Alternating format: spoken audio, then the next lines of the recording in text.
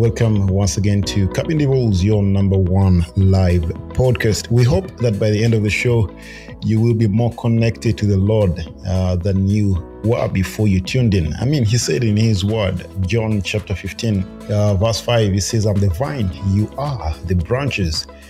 If you remain in me and I in you, you will bear much fruit. Apart from me, you can do nothing. Apart from me, you can do nothing. And really, what we want to do here at Cabin Devils is to remain connected with the Lord, whatever means possible, without any physical boundaries, without any national boundaries, without any language boundaries. And so we can grow together. Welcome once again. Let me ask you once again to invite your friends for Cabin Devils. Let them know that we are live. Just tap that button with an arrow pointing outward and let your friends know that we are live. Did you know that the top 5 reasons why people drop out of church, the number one, at least for those who are aged between the age of 23 and 30, is when they moved to university, they dropped out of church. The simple act of moving to the university, they just simply dropped out of church. That point in time when you're crossing over from high school to university can be very crucial. But the other reason, which is 32% of those who dropped out of church, the members say that fellow church members seemed judgmental or hypocritical. That is why they dropped out. 29% of those who dropped out said, I didn't feel connected to the people in my church. 25% said, I disagreed with the church stance on political and social issues. Then 24% said, my work responsibilities prevented me from attending. I want to believe that if we were to do this survey again, we would find that that last one right there, 24%, reason number 5, where people are talking about work responsibilities, may actually rank number 1 why we dropped out of church. Why? Because church for the majority of us has gone online, but also work for the majority of us has gone online. And so when it comes to the weekend, you want a time to be away from the screen. And so let's just watch out for some of those reasons why we might be discouraged about the things of God.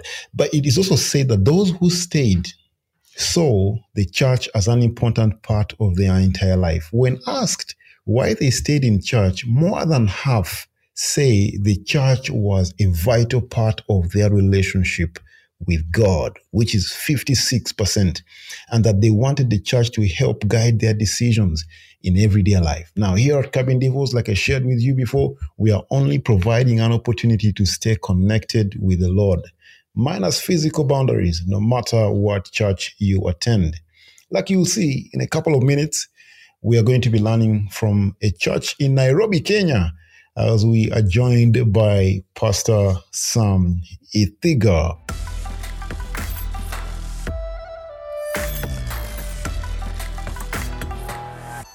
Our topic for tonight is Are Christian Guys Boring? But let's not mistake boredom with a genuine devotion to Christ. And today we are going to draw a line. It's going to be a very, very clear line. In the comments, please go ahead and let me know, what are the characteristics of boring Christian guys? I did look up a couple of comments by several ones, and I can't pronounce this girl's name. I think her name is Temitope, something like that, Okowole. It sounds like West Africa or something like that. But she said, I could say a big yes when asked the question, are Christian guys boring? She said, I could say a big yes. And I got this from the website called, I think, Quora. It says, based on my experience and people I have met who have experienced Christian dating, I would conclude that 85% of Christian men are boring. 85 is a huge number. And she says, and they don't even know it. Worse still, their partners can't even tell them the truth about it because some think it is supposed to be like that. Others aren't even sure what it should be like. The problem is usually because of man-made doctrines and the unnecessary restrictions placed on them. rather than what God actually thinks. And she says, it is ideal that there shouldn't be sex before marriage, but still, there are thousands of other things one could enjoy while dating. Now, although there are more enlightened Christian men who are very excited to be with and don't necessarily turn every conversation into a sermon without compromising their faith. And before we can hear from Pastor Sam, let me read for you a comeback from a gentleman called David Kugel. He says, maybe, but the world's standards, we are boring. He says, I don't do many of the things the world considers fun and normal. And with some of them says gamble, use drugs or alcohol, engage in extramarital sex, or watch movies or TV programs not edifying. I know many Christian men who do these things, and it's not my job to judge them. My passion is knowing Christ and making him known to all. I'm striving to live for eternity, not for the present. I want to make my life count for God. I suppose many people would consider that boring. Now, Pastor Sam, we have you here on a very, very tough topic. This whole week is going to be tough. And we want to get to know you before we can listen to you, Pastor Sam. We might have met in person if you were at Vanessa's wedding. But my clearest memories are the correspondences over WhatsApp that go back years ago before you took away my side gig with that website at Jawabu. But we have so much in common. I'm sure you love media. You have some background with IT and you're a pastor. I do love media. In fact, right now we are constructing our website, cabindevils.com, which I believe is going to be one of the best websites, I want to say, because it has eternity in mind. It has Christians in mind in wanting everyone to grow in their work. And our goal is really that every Christian who is a member of Cap in Devils will live their best every day for the glory of God. But Pastor Sam, greet the listeners. And as you do that, share with us, before we get into the topic, share with us, as you just introduce yourself to us, share with us the best advice you've ever received. Pastor Sam.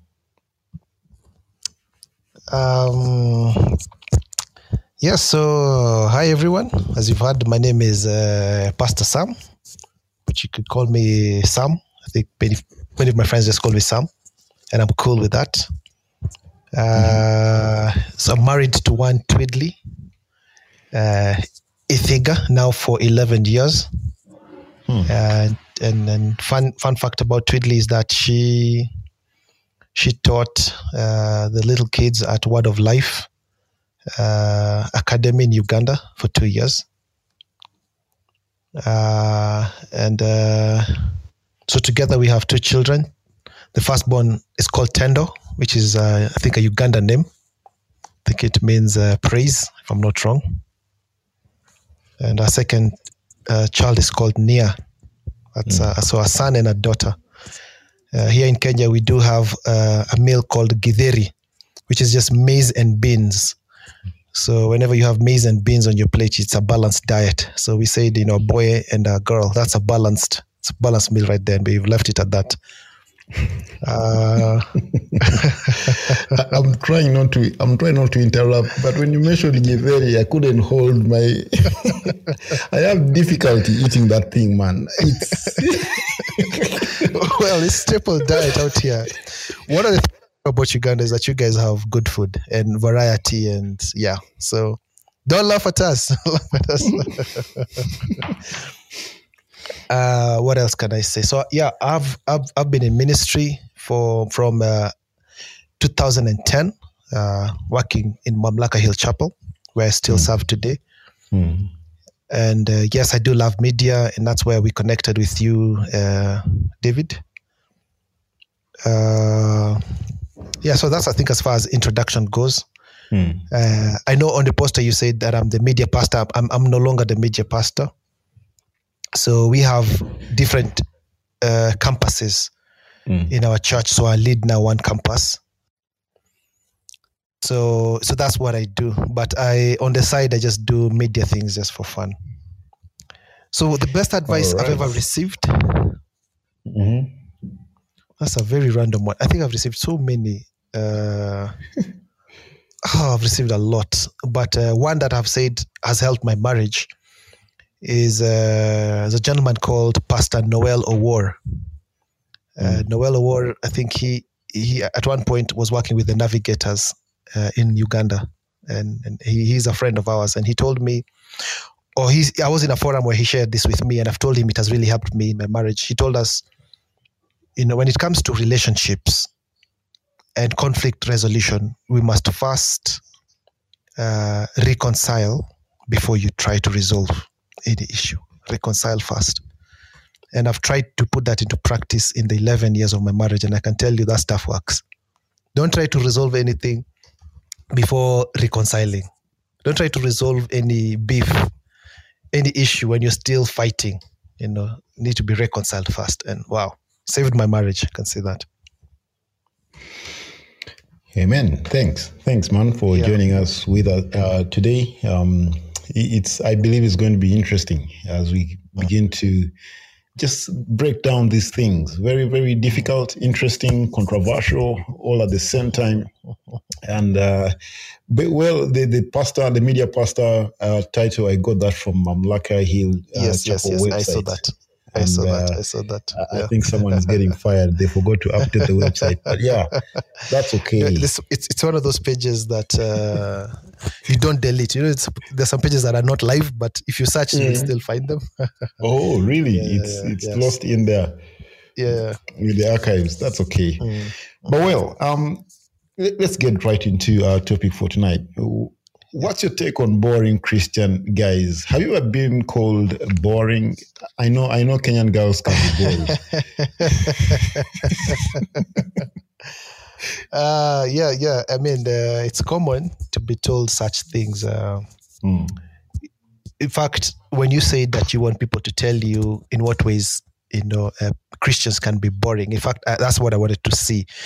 Define boring. What do you mean by saying boring? I feel like it's very subjective, and different people would have different things to say about it. And so it's an interesting question. Can Christians be boring? Yes, I agree with the answer that you gave there at first, that they can. We have the potential, but of course we need to hear more. What do they describe as boring?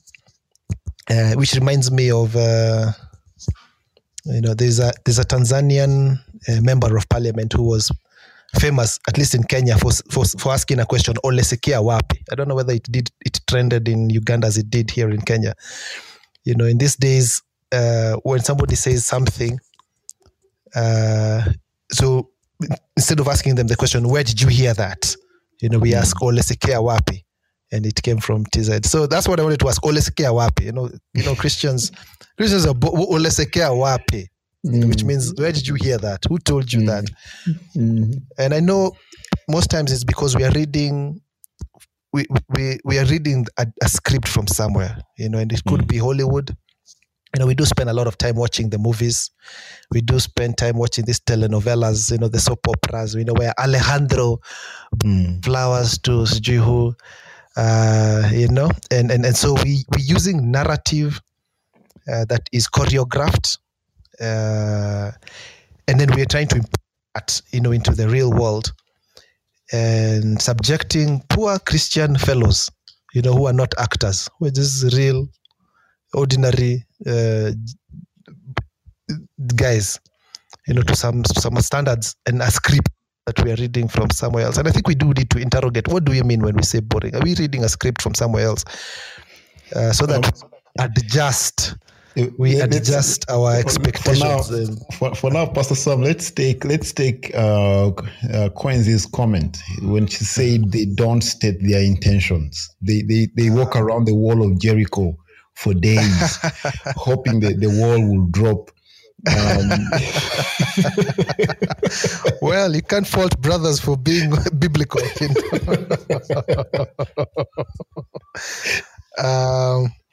Well, I don't know whether then you would consider that to be boring or slow or not clear. That's a clarity issue, probably not a issue. But in a situation like that, I guess the lady, you have probably something that you could do about it. You could either ask the brother, hey, what's your intention? Or what are we? What is this? You hang around me so much. You keep chatting me up on WhatsApp until late night. Now, state your intentions. I'm going to go off the script here a little bit. And usually when that happens, you have an extra 15 minutes on top of the show. But someone in my house right now, who is right now my wife, said the same thing. Said, hey, man, what's going on? Do you have feelings for me? I'm making phone calls and I seem to be buying airtime to make more phone calls. And I confess my feelings. It didn't end well. Because when I returned the same question, do you have feelings for me? She said, no. I said, what? Like, so what did you ask? Why did you ask if there was nothing? So I asked her why, and she said, I'm still young. I'm still young. Of course, you can fast forward 15 years later. We have 3 kids, but that is a very difficult thing to do, to answer to. But anyway, please go ahead. What would you say to a lady who thinks Christian guys are boring because they don't do the things that the world guys do, or the exciting stuff, if you would say? Some of which could be compromising, some of which not necessarily. But yeah, what would you say? I think I would tell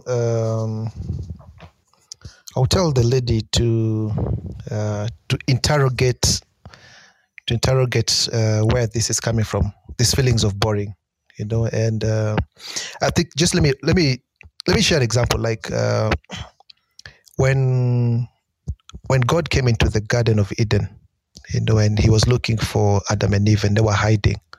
He was asking them, where are you? And they said, hey, we had you come in and we hid because we are naked. And the next question he asked them is, who told you? Who told you were naked? You have been listening to there's something that has happened that has given you that impression. And sometimes statements like this, when they're said, sometimes do betray that maybe we have been listening to maybe some other people. And really the world is the world does bring discontentment to Christians, because whenever we look at the world and their standards, I feel like little wonder did Paul tell us in Romans chapter 12 that we should not be conformed to the standards of the world. And the world does try to conform us to its standards.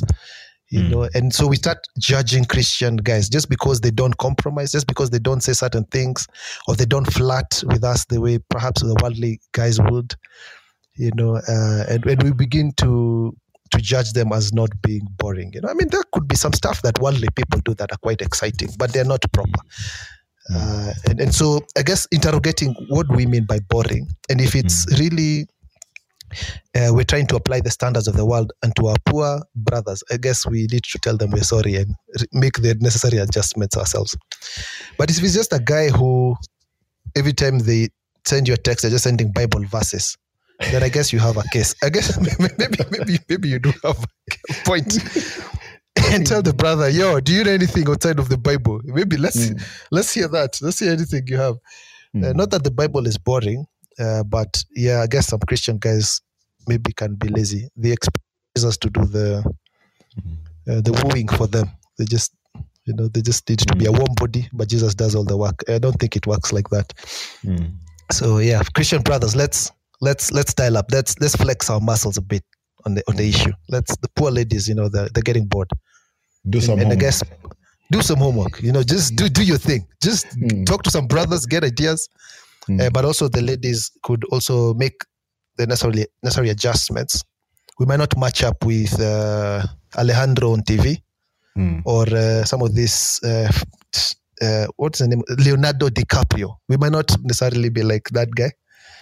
And so we can dial down a little bit and accommodate ordinary human beings. I was trying to look out for friends here who might leave very soon, just to encourage them not to go. Frank Matov, don't go anywhere. Please stay. Those are the single men who are taking forever. Frank Matov, don't go. Don't leave the show. Samuel, stick around. Solomon, this is not against us. Pastor Sam is for us. Pastor Sam is for us. But, when we were talking about this question, and we're going to be concluding this very soon so that we can get into today's message, it's interesting how when someone says the statement, Christian guys are boring, at that point right there might be a distinguishing factor, and that's Christianity. And I think at that point, 75% of the times they are attacking the man's integrity. And I want to say the other 25% is guys who just have refused to think out of the box. And someone said once that maybe their box is so big, so the guy thinks he's outside the box, but the box is just too big. He's just talking about fasting and things like that only. Not that anything of that kind is boring, but again, we need to. There are other meeting places apart from church. There are other meeting places. Though I met my wife the first time, we agreed to date at church, and that was awesome. I look back and I don't regret any of the moments we had together. But if that's the case, I would like to play for us a song. One of the things that Pastor Samuel have mentioned is the conformity to the world standards, and I think that's where the pressure comes in. You look at social media and there's this funny picture they're painting that everything is perfect. And we Christian girls sometimes look and we wish we were like those girls, being loved, taken out for dinners and all these things, and wearing these revealing clothes and all that stuff. And those things can be an idol. I'm reminded of Philippians when he talks about us being his workmanship created in Christ's image. And I did note a few days ago in my quiet time that it is therefore not ridiculous for God to expect holiness from us because he's shaping us in the image of Christ. And he expected holiness from Christ, but also we cannot be, we can't shy away from suffering or being called names because the same happened to our Lord Jesus Christ. Let me pray, and then I'll ask Pastor Sam to share with us from God's word. Father, we thank you for this opportunity to gather as believers from across the country and even beyond to Kenya. We pray, the Lord, as we learn from each other, that your word will come alive in our hearts once again, and that maybe there are areas we were willing to compromise on in the name of being cool and appreciated by the world. We pray the Lord, you continue to give us the confidence to stand for you by putting you at the center of our lives, because everything revolves around you. Every decision that we make, we pray and commit our time before you. This we pray in Jesus' name. Amen. Pastor Sam, you're welcome. Amen. Hope you guys can hear me clearly. Yes. All right. So when I was asked to share this week, I did think about different things that we could talk about, but I chose that we begin by looking at an interesting passage of scripture in John chapter 2, the book of John chapter 2. And so if you have your Bibles, I'm going to give you a few minutes to turn there. John chapter 2. It's a story that we all know. Jesus changing water into wine in a wedding. I have gone to this story many times, just thinking about it. But also, quite recently, I've been doing weddings, and I went to this text because usually in the wedding liturgy, we do mention that Christ gave approval to weddings, and just marriage in general by attending a wedding in Cana. So I've been looking at this text, and it's really interesting, some things that I saw in it, and I just wanted to begin our week, looking at it. So I'll read. It says, on the third day, I'm using the NIV. On the third day, a wedding took place at Cana in Galilee, and Jesus' mother was there. And verse 2 says, and Jesus and his disciples had also been invited to the wedding. Allow me to pause there for a minute. First of all, for a long time, I just used to think that Jesus went to this wedding because his mother was there. And I don't even know where I got this impression. I thought the only way Jesus was in this wedding, his mother was there. It's as if Jesus always tagged, at his mother's dress. But when you read verse 2, clearly you see Jesus and his disciples had also been invited at the wedding. Jesus was invited. And I want to, I guess, give that as my first point. And I will have only 3 major points in the short time that I have. And the first point would be invite Jesus into your things. Invite Jesus into everything that you do, including the relationships that you enter into. Invite Jesus. Let Jesus be invited personally to be a part of it. I don't know whether this couple knew that one of the best things that will ever happen to their wedding is that Jesus was there. And the reason why I feel like it's such a powerful point, they invite Jesus into everything that you do, is because this life has got no guarantees. And we really do not know what lies ahead of us. This couple sure was glad in the end of their wedding that Jesus was invited. It was, of all the guests that were in that wedding, I'm sure they were happy that Jesus was there. Of all the guests, because none of them at the end of the day could have sorted them out the way Jesus Christ did. And so that's my first point. Whatever you are involved in, I know some of you are in relationships. I would say when you ask that girl out or when you enter into marriage with somebody, let Christ Jesus be involved or be invited. Let him know everything that you're doing and let him be a part of that process. Verse 3, allow me to continue, and I'm hoping that first point makes sense to you. And we'll keep coming back to these ideas even as I move on. But verse 3 says, when the wine was gone, Jesus' mother said to him, they have no more wine. In verse 4, Jesus says, dear woman, why do you involve me? Jesus replied, and my time has not yet come. Well, commentators say that in English it sounds as if Jesus was rude, but there was actually no rudeness at all in this phrase.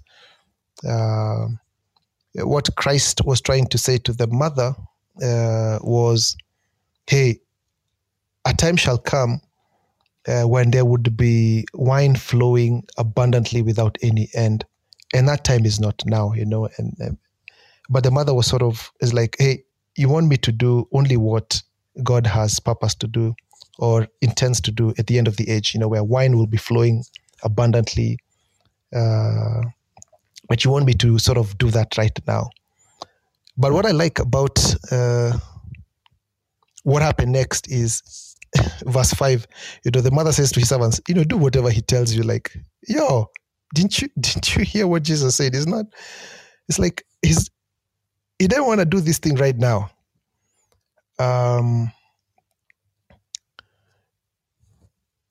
first of all, I found the power of intercession there, which brings me to my second point, which is really involve Jesus.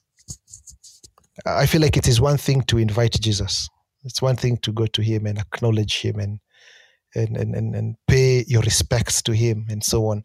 But it's quite another to involve him and to take all problems to him and continue to knock on that door and continue to insist on him to get involved and to intervene in everything that you're involved in. And that's what we really see here. On the one hand, the power of intercession. And I guess for some of you really wonder whether the prayers of intercessions are important. And sometimes I wonder whether we do pray for other people at all, or we do just pray for ourselves. I think it's C.H. Spurgeon who said that intercession, the intercessory prayers, are really the best kinds of prayers because they are the prayers of Jesus, And then I think in Hebrews talks about how Jesus ever lives to make intercession for us. He says that he's able to save to the uttermost all those who draw to him because he ever lives to make intercession for them. These are really the prayers of Jesus. But here we see Jesus' mother interceding, in a sense, on behalf of this couple and saying, just get involved in the story. Just get involved. And allow me here to encourage you to pray for one another. You guys are friends, and maybe some of you know each other. Let me challenge you to be praying for one another, to be involving, let me use that word, involve Jesus into the lives of other people. If you are dating or your friend is dating, involve Jesus in the lives of those people. I feel like sometimes we do have Christians fail, either in their marriages or in their relationships. A part of it is because we do not pray for them. We neglect to pray for people. And our prayers are powerful. Look here how Jesus's mother's insistence that Jesus gets involved. It really moves the hand of Christ to do something, for this random couple. So on the one hand, yes, let's invite Jesus, but let's also involve him. And this is not just about intercession. It's also about ourselves. Don't depend on the intercessory prayers of others. You do also pray for yourself. Involve Jesus. Let Jesus know what your problems are, what your issues are. I have found it to be very helpful for me, especially within my own marriage. Because I am a sinner and my wife is a sinner, we always do get into situations where we have conflict, And when conflict comes, it's so easy at the heat of the moment, in anger, to just open your mouth and say things. But more and more, I've learned to pause and talk to the Lord first, and to process my thoughts in the Lord's presence, and I have found a lot of pride in me. I have, in the Lord's presence, been challenged to introspect on my presuppositions and my expectations. And I've found, in a sense, I was a shady guy in all this. It sort of humbles you. And I'm able to come back to the negotiating table, more humble and, saying things better. I have found that involving Christ, rather than taking matters into my own hands, he has saved my marriage. And so invite Jesus into everything that you do, including your relationship, but also get him involved. Get him involved in the highs, get him involved in the lows. Be ever going to him. Because it doesn't matter who you are. You can't do this on your own. And I don't think we were meant to live life on our own. I think it's Psalms 127 that says, not unless the Lord builds a house, the builders labor in vain. Not unless the Lord watches over a city, the watchmen, they stand guard in vain. That, I don't think it only applies to building a house or watching over a city. It applies into all the spheres of our lives. We weren't meant to do these things on our own. And God is ever waiting for us to involve him, to engage him, to act on our behalf. And I feel like we do live beneath our privileges sometimes. Whenever we insist on taking matters into our own hands, or we try to shine, or we try to, do things our own way, we live beneath our privileges. God wants to help us, and he wants to be involved. I feel like our relationships or our lives would be much better if only we involved Christ more and more.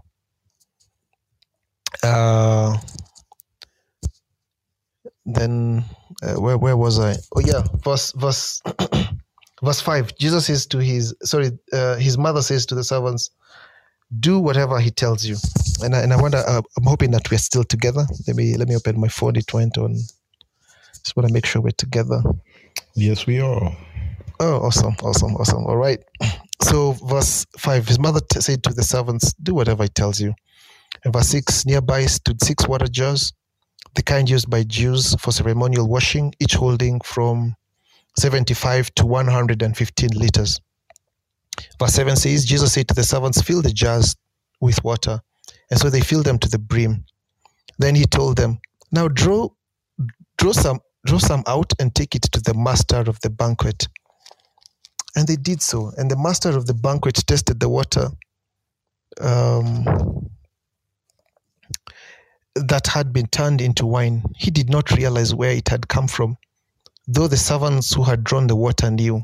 And allow me to repeat that sentence again. The master of the banquet, the MC, he did not realize where it had come from, though the servants who had drawn the water knew. Then he called the bridegroom aside and said, everyone brings out the choice wine first, and then the cheaper wine after the guests have had too much to drink. But you have saved the best till now. And I found that phrase to be very, very interesting. Everyone brings out their choice wine first. The MC here was, I think, referring to a rule that was standard in those days. Everyone brought out their best wine first, when the wedding was still new. And once people had started to get a little bit drunk, then you would bring out the cheaper wine, the wine that was diluted to keep the party going. Because the people are already drunk anyway, and so I guess you can sneak in the counterfeit stuff, and people, I guess, too high anyway to understand what is going on. And anyway, this diluted stuff would make them not so high anymore. But it is interesting to think that this rule doesn't just apply to wine in weddings. It really applies to many other things in life. Everyone brings out their choice wine first, and then the cheaper wine afterwards. This rule applies to many other things. It probably goes. We call it differently. In different things. Sometimes we might call it like this. We might say something like this. To put your best foot forward.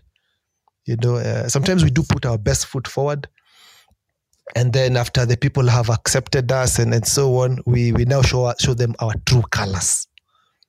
It's called impression management. We are all involved in this impression management circus in all spheres of life. Here in Kenya, we do have things called matatus. I don't know what you call them in Uganda. These buses, the private buses, we call them matatus. And here in Kenya, the matatu guys, they are very interesting because whenever they want people to enter into their matatus or buses, they're normally very kind to the customers. Oh, they will stop anywhere to pick you up, anywhere, even if it's not the bus stage. They will hold your hand. They will tell you, please come to our matatu. They will try to play some nice music and so on. But the moment you enter, they bring out the cheaper wine. They will blast the music so loud. They will speak to you rudely. Where you say you want to alight, they will say there is no stage there. You will have to, hey, they can't stop anywhere. But picking you up, they can stop anywhere. But once you are inside, they bring out the cheaper wine. They don't care about you. They tell you they don't have change. I think you guys call it balance. Hey, we don't have balance. So you have to wait until I reach the end of where I'm going to get you your balance and so on. And then you come out of the whole experience feeling harassed. That's just one area. Another area I feel is really relationships. People do put their best foot forward when they are wooing the girl. Oh, the brother would be so nice. They will bring out their best wine. They will take you out for movies. They will take you out for coffee dates, candlelit dinners. You will get called so many nice mushy names, sugar plum, munchkin, and all those nice honey and so on. Wait until you get married to that brother. They will start, all those nice names that used to be called go away, and you now begin to get called Baba Boy or Mama Boy, or I don't know what you guys say out there. No longer do they open doors for you. No longer do they, carry the luggage for you and so on. People bring out their best wine first, and then the cheaper wine afterwards. It's like a universal rule. For the ladies also the same, that lady that you were dating, I don't know what you saw in them. Perhaps it's just how they used to blink their eyes and blush. Perhaps it's just how soft their voice was. Very, very soft voice, very nice, and it serenades you. You hear her and your knees, they tremble and they quake. Wait until you get married. You didn't know they could raise their voice that loud. Hey. the best wine first and then the cheaper wine afterwards. It's like a universal rule. But the MC in this wedding noted something. It's like, hey, everyone does this, but you have done something different. Now he was telling the bridegroom, but you are an exception to this rule. And the MC didn't know how this had happened, which brings me to my third point. Remember, my first point was invite. Second point was involve. Invite Jesus, involve Jesus. My last point also starts with an I, but it goes with the word improve. It's the word improve. You know, when you invite Jesus in everything that you do, including your relationships, when you involve him, that is the secret to improving. That's how you get an exception to this rule of bringing out the best wine first and the cheaper wine after. Because in this wedding, not only did they have a good wine when they started, but it became better. And the MC was, he didn't know what to think about. You are different. That's all he could say. You are different. And for us Christians, if we want to become different, if we want to find an exception to this rule, where people start off on a high, having put their best foot forward, and then just things become boring, to use the word that David introduced us to when we started this podcast. If you don't want to get boring, then invite and involve Jesus. I believe Jesus wasn't a boring character at all. If you just read this story, Jesus made this wedding more lit as it was coming to an end, more than it was when it began. And the MC was, hey, bruh, how is this even possible? It's Jesus, baby. You invite him, you involve him, you will improve, my friend. You get better. Okay? And it says here that he did not know how this was possible, but I'm glad that we do know how this was possible. We know how this happened. It's because Jesus Christ was invited and involved. And I'm hoping that in all our relationships, in everything that we undertake to do, that we will constantly remember Jesus, to invite him and involve him. That's the only way we'll get better. And I believe Jesus is not boring. And Jesus will show us ways, to make everything that we are engaged in better and better. Certainly our relationships, but even more our marriages. Only when he's invited and involved will we improve. We'll have men of the world come and tell us, hey, how come 2 years down the line, your marriage seems to be aging like fine wine? What's the secret? Man, the secret is Jesus, my friend. Invite him and involve him. And so those of you who I think have been having a casual relationship with the Lord, those of you who think Christianity is boring, you need to put yourself much deeper in it. You need to understand Jesus better. And I could never think of a man more interesting than our Lord and our Savior Jesus Christ. Certainly, I do not know anyone who can make any relationship get better than our Lord and Savior Jesus Christ. And so I guess this is a challenge for us. Invite, involve, and you will see yourself improving. All those boring questions will not be asked anymore. Thank you.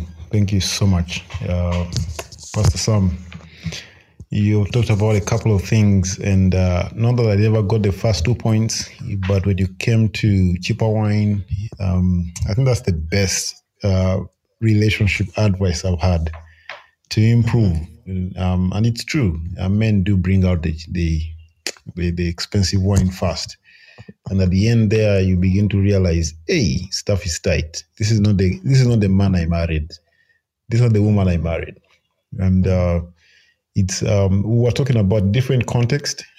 We did meet with a couple of married couples over the weekend, and Grace and I, returning in the car, we were just having a private conversation, and I said, Grace, I'm glad it's getting better, that we were not at our best when we were starting out. And I think that's what it's supposed to be. Really, we should be getting better. We should be getting better. And I pray that you have been blessed, for each one of us who is present. And I believe you have been blessed. I believe you have been blessed. If you have any questions, please go ahead and post them in the chat for Pastor Sam to answer. If you have a difficult brother who is just not happening, please go ahead and ask. You could ask for a friend as well. If you have a friend who has a friend, go ahead and ask any questions. I think Pastor Sam is equipped to be able to give us some answers. But I'll ask a question for a friend. Maybe we will cover this, maybe we will not, and I believe we will, because we're going to do purity part 1 and part 2, and I'm sure this is going to come up. But when do you know this is fake wine, man? I need to go when I still can. Especially if you're dating a gentleman or a lady, and stuff. There's warning signs. Before the wine was good, they sounded like they're Christians, but now they're saying John 3:16 is in the Old Testament, and you're realizing, hey, this is not them. They're not the real deal. When do you know this is the time to go? There are moments where you can say maybe the brother will grow, maybe the young lady will grow into their Christianity. But when do you know this is water? This is not wine. Pastor Sam. I've posted something there, yeah. In Kiswahili, we do have something in church where we laugh. Missionary dating, we call it okoa oa. Where to bring somebody to the Lord is called to okoa, and then to marry someone is called oa. And we don't want to recommend this sort of thing, where you look at a brother, you're like, fuck, this guy is a fake guy. I thought he was a believer. Now I know he's not. I think I'm gonna disciple them into the Lord Jesus Christ because they are so fine and so handsome and so cool. And then once I baptize them, then they're gonna marry me. And I want to say the devil is a liar. I guess the moment your eyes have been opened, and I think all relationships always start with us being starstruck. We see either a lady or we see a gentleman, and we are starstruck by first impressions. And you hear how they talk, and it's so fine. Or you look at their gifts, and you're like, wow, that guy, how he plays the guitar. I could do anything to have a guy just serenade me with that guitar and sleep while they're and sound nice music. But as I said, we're all involved in some sort of impression management. We all bringing out our best wine first and cheaper wine afterwards. The moment you see the cheaper wine being brought, I guess we should not ignore those signs. What you could do is talk to a Christian, a more mature person that you trust, and you take the issue to them for perspective. You could, because usually whenever we don't seek advice or seek counsel, we subjectively write things off and be like, and then it ends up hurting us later on. I think you should look for somebody who's more objective, somebody more mature that you trust their judgment and their point of view and their Christian maturity, and you can take the issue to them and say, hey, so this dude, we are seeing each other. I just noticed this is what they do, this XYZ, and I'm pretty uncomfortable about that. So I thought I'd check it up with you. Well, what do you think about it? Yeah, run it through somebody else, get to hear what their objective view would be. And then perhaps raise up the issue with the person. Once you have ascertained that this is objective, you're not saying your own things, you're not being petty, raise it up with them and say, hey, look, you normally do this thing and I'm not down with that, and hey, what's up? Because I cannot be in a relationship with you if this is your swag, Yeah. And first decide who we want to be right with. I would rather be right with the Lord and at odds with the world, rather be at odds with my God and, have the world love me. I want to side with God, even if the whole world does not side with me. When I'm on the side of God, I'm on the side of the majority, and I can sleep at night. My conscience will be clear. So I guess you'll have to make a very radical decision, whether you want that person more than you want the Lord, and especially if the thing that you're saying would put you at odds with your king. Yeah. And then, of course, there's that little thing that you need to think about of, hey, I would get hurt later on if I ignore this. If you love yourself, just be ready to deny yourself some stuff. I think that's what Christ said, if anyone must come after me, you must be willing to deny yourself, pick up your cross and follow me. I think Christians, we need to spend some time and just meditate on that word, deny yourself. There's a lot that we can learn from that. I don't think we deny ourselves enough. Yeah, so I could say that. Thanks. I mean, yeah, that's 100% true. I had not even thought about that when I asked the question of running it by other Christians. But as you are speaking, I got reminded of the friends we sometimes surround ourselves with. And that can be dangerous, especially when you're going to take that step of running an issue by those who are in your circles. And I usually tell people, I mean, there were 10 virgins, 5 were wise, and five were foolish. And I wanted to say that, when those 5 foolish virgins gathered and they said, let's spend our oil, that was their world. And according to them, they think everyone is foolish. But where there were 5 foolish virgins, there was 5 wise ones. And so let's just be careful what group we go to for advice. One group may say the bridegroom is not coming, let's spend the oil. But let's just be careful as we seek advice from friends and work at it. Work at it. Find friends who are biblically wise, and you begin to understand that there are Christians out there who are committed to integrity, who are committed to holiness, and that purity is possible. That's what I would add to what Pastor Sam is saying. Well, guys, we have come to the end of our show tonight. Let me remind us that Wednesday is coming. We'll be back with part 2 and then part 3 of our topic tonight. But Pastor Sam, what are we looking forward to this coming Wednesday? Just give us a snapshot of what's coming up on Wednesday. So on Wednesday, we'll jump into a very hot topic, this whole issue about sex and looking at, I guess, placing sex in its proper context. And the reason I felt like it's a topic we need to go into is because I feel like sex is really a big thing in society today. To use another word, it has been trivialized. It has been trivialized.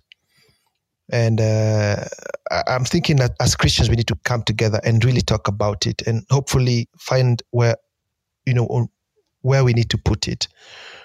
And I'm hoping that we can have some real talk. We can look at the world. We can look at some of the stuff that we hear. And we can look at what the Bible says. And we can at least try to recalibrate ourselves and our perspective so that we can line up more with the scriptures, as unpopular as that might be in the world today, because the world today is overly sexualized, and I guess we need to pause and recalibrate ourselves. So that's what we're going to be doing, hopefully on Wednesday and also on Friday. Yeah, I'm looking forward to it, and I'm hoping you are too. Let's talk about sex.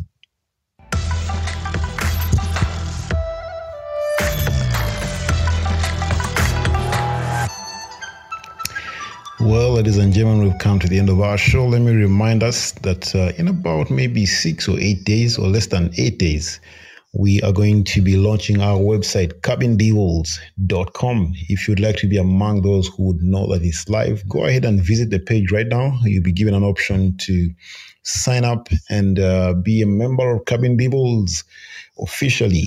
All members who have signed up with their email addresses will be getting live updates of what will be happening within the week, and the previous episodes coming to them right in their inbox. We are planning on developing new material, not just podcasting. Great stuff is going to be happening, and so go ahead and sign up. Let me also just celebrate with you, or allow me to, or celebrate with us. I know before we went offline, Grace and I were expecting, and yes, praise the Lord, we got a little bouncing boy. His name is Joe Samuel. Look at that. Sam is his name, actually. Wow. Joe Samuel. Wow. Because you guys are faithful listeners and you stuck around, I'll tell you why. He's Joe. Grace's father was called Joseph, and so he's named after Grace's father. But we also know that Grace's mom used to call Grace's father Joe, not necessarily Joseph, in as much as his official name was Joseph. And so that's how he ended up being Joe. But Samuel, because we prayed and God gave him to us. The intermediate part, he had no option. That's for every family member. That's their name. But yeah, that's him. And we are glad that he's here with us. We've had to pull some moves, put cushions all over the doors so that you don't hear him crying. But it's generally peaceful, I would say. But again, thank you guys for joining. And we'll see you again on Wednesday. Allow me to leave you with this beautiful song that we were listening to.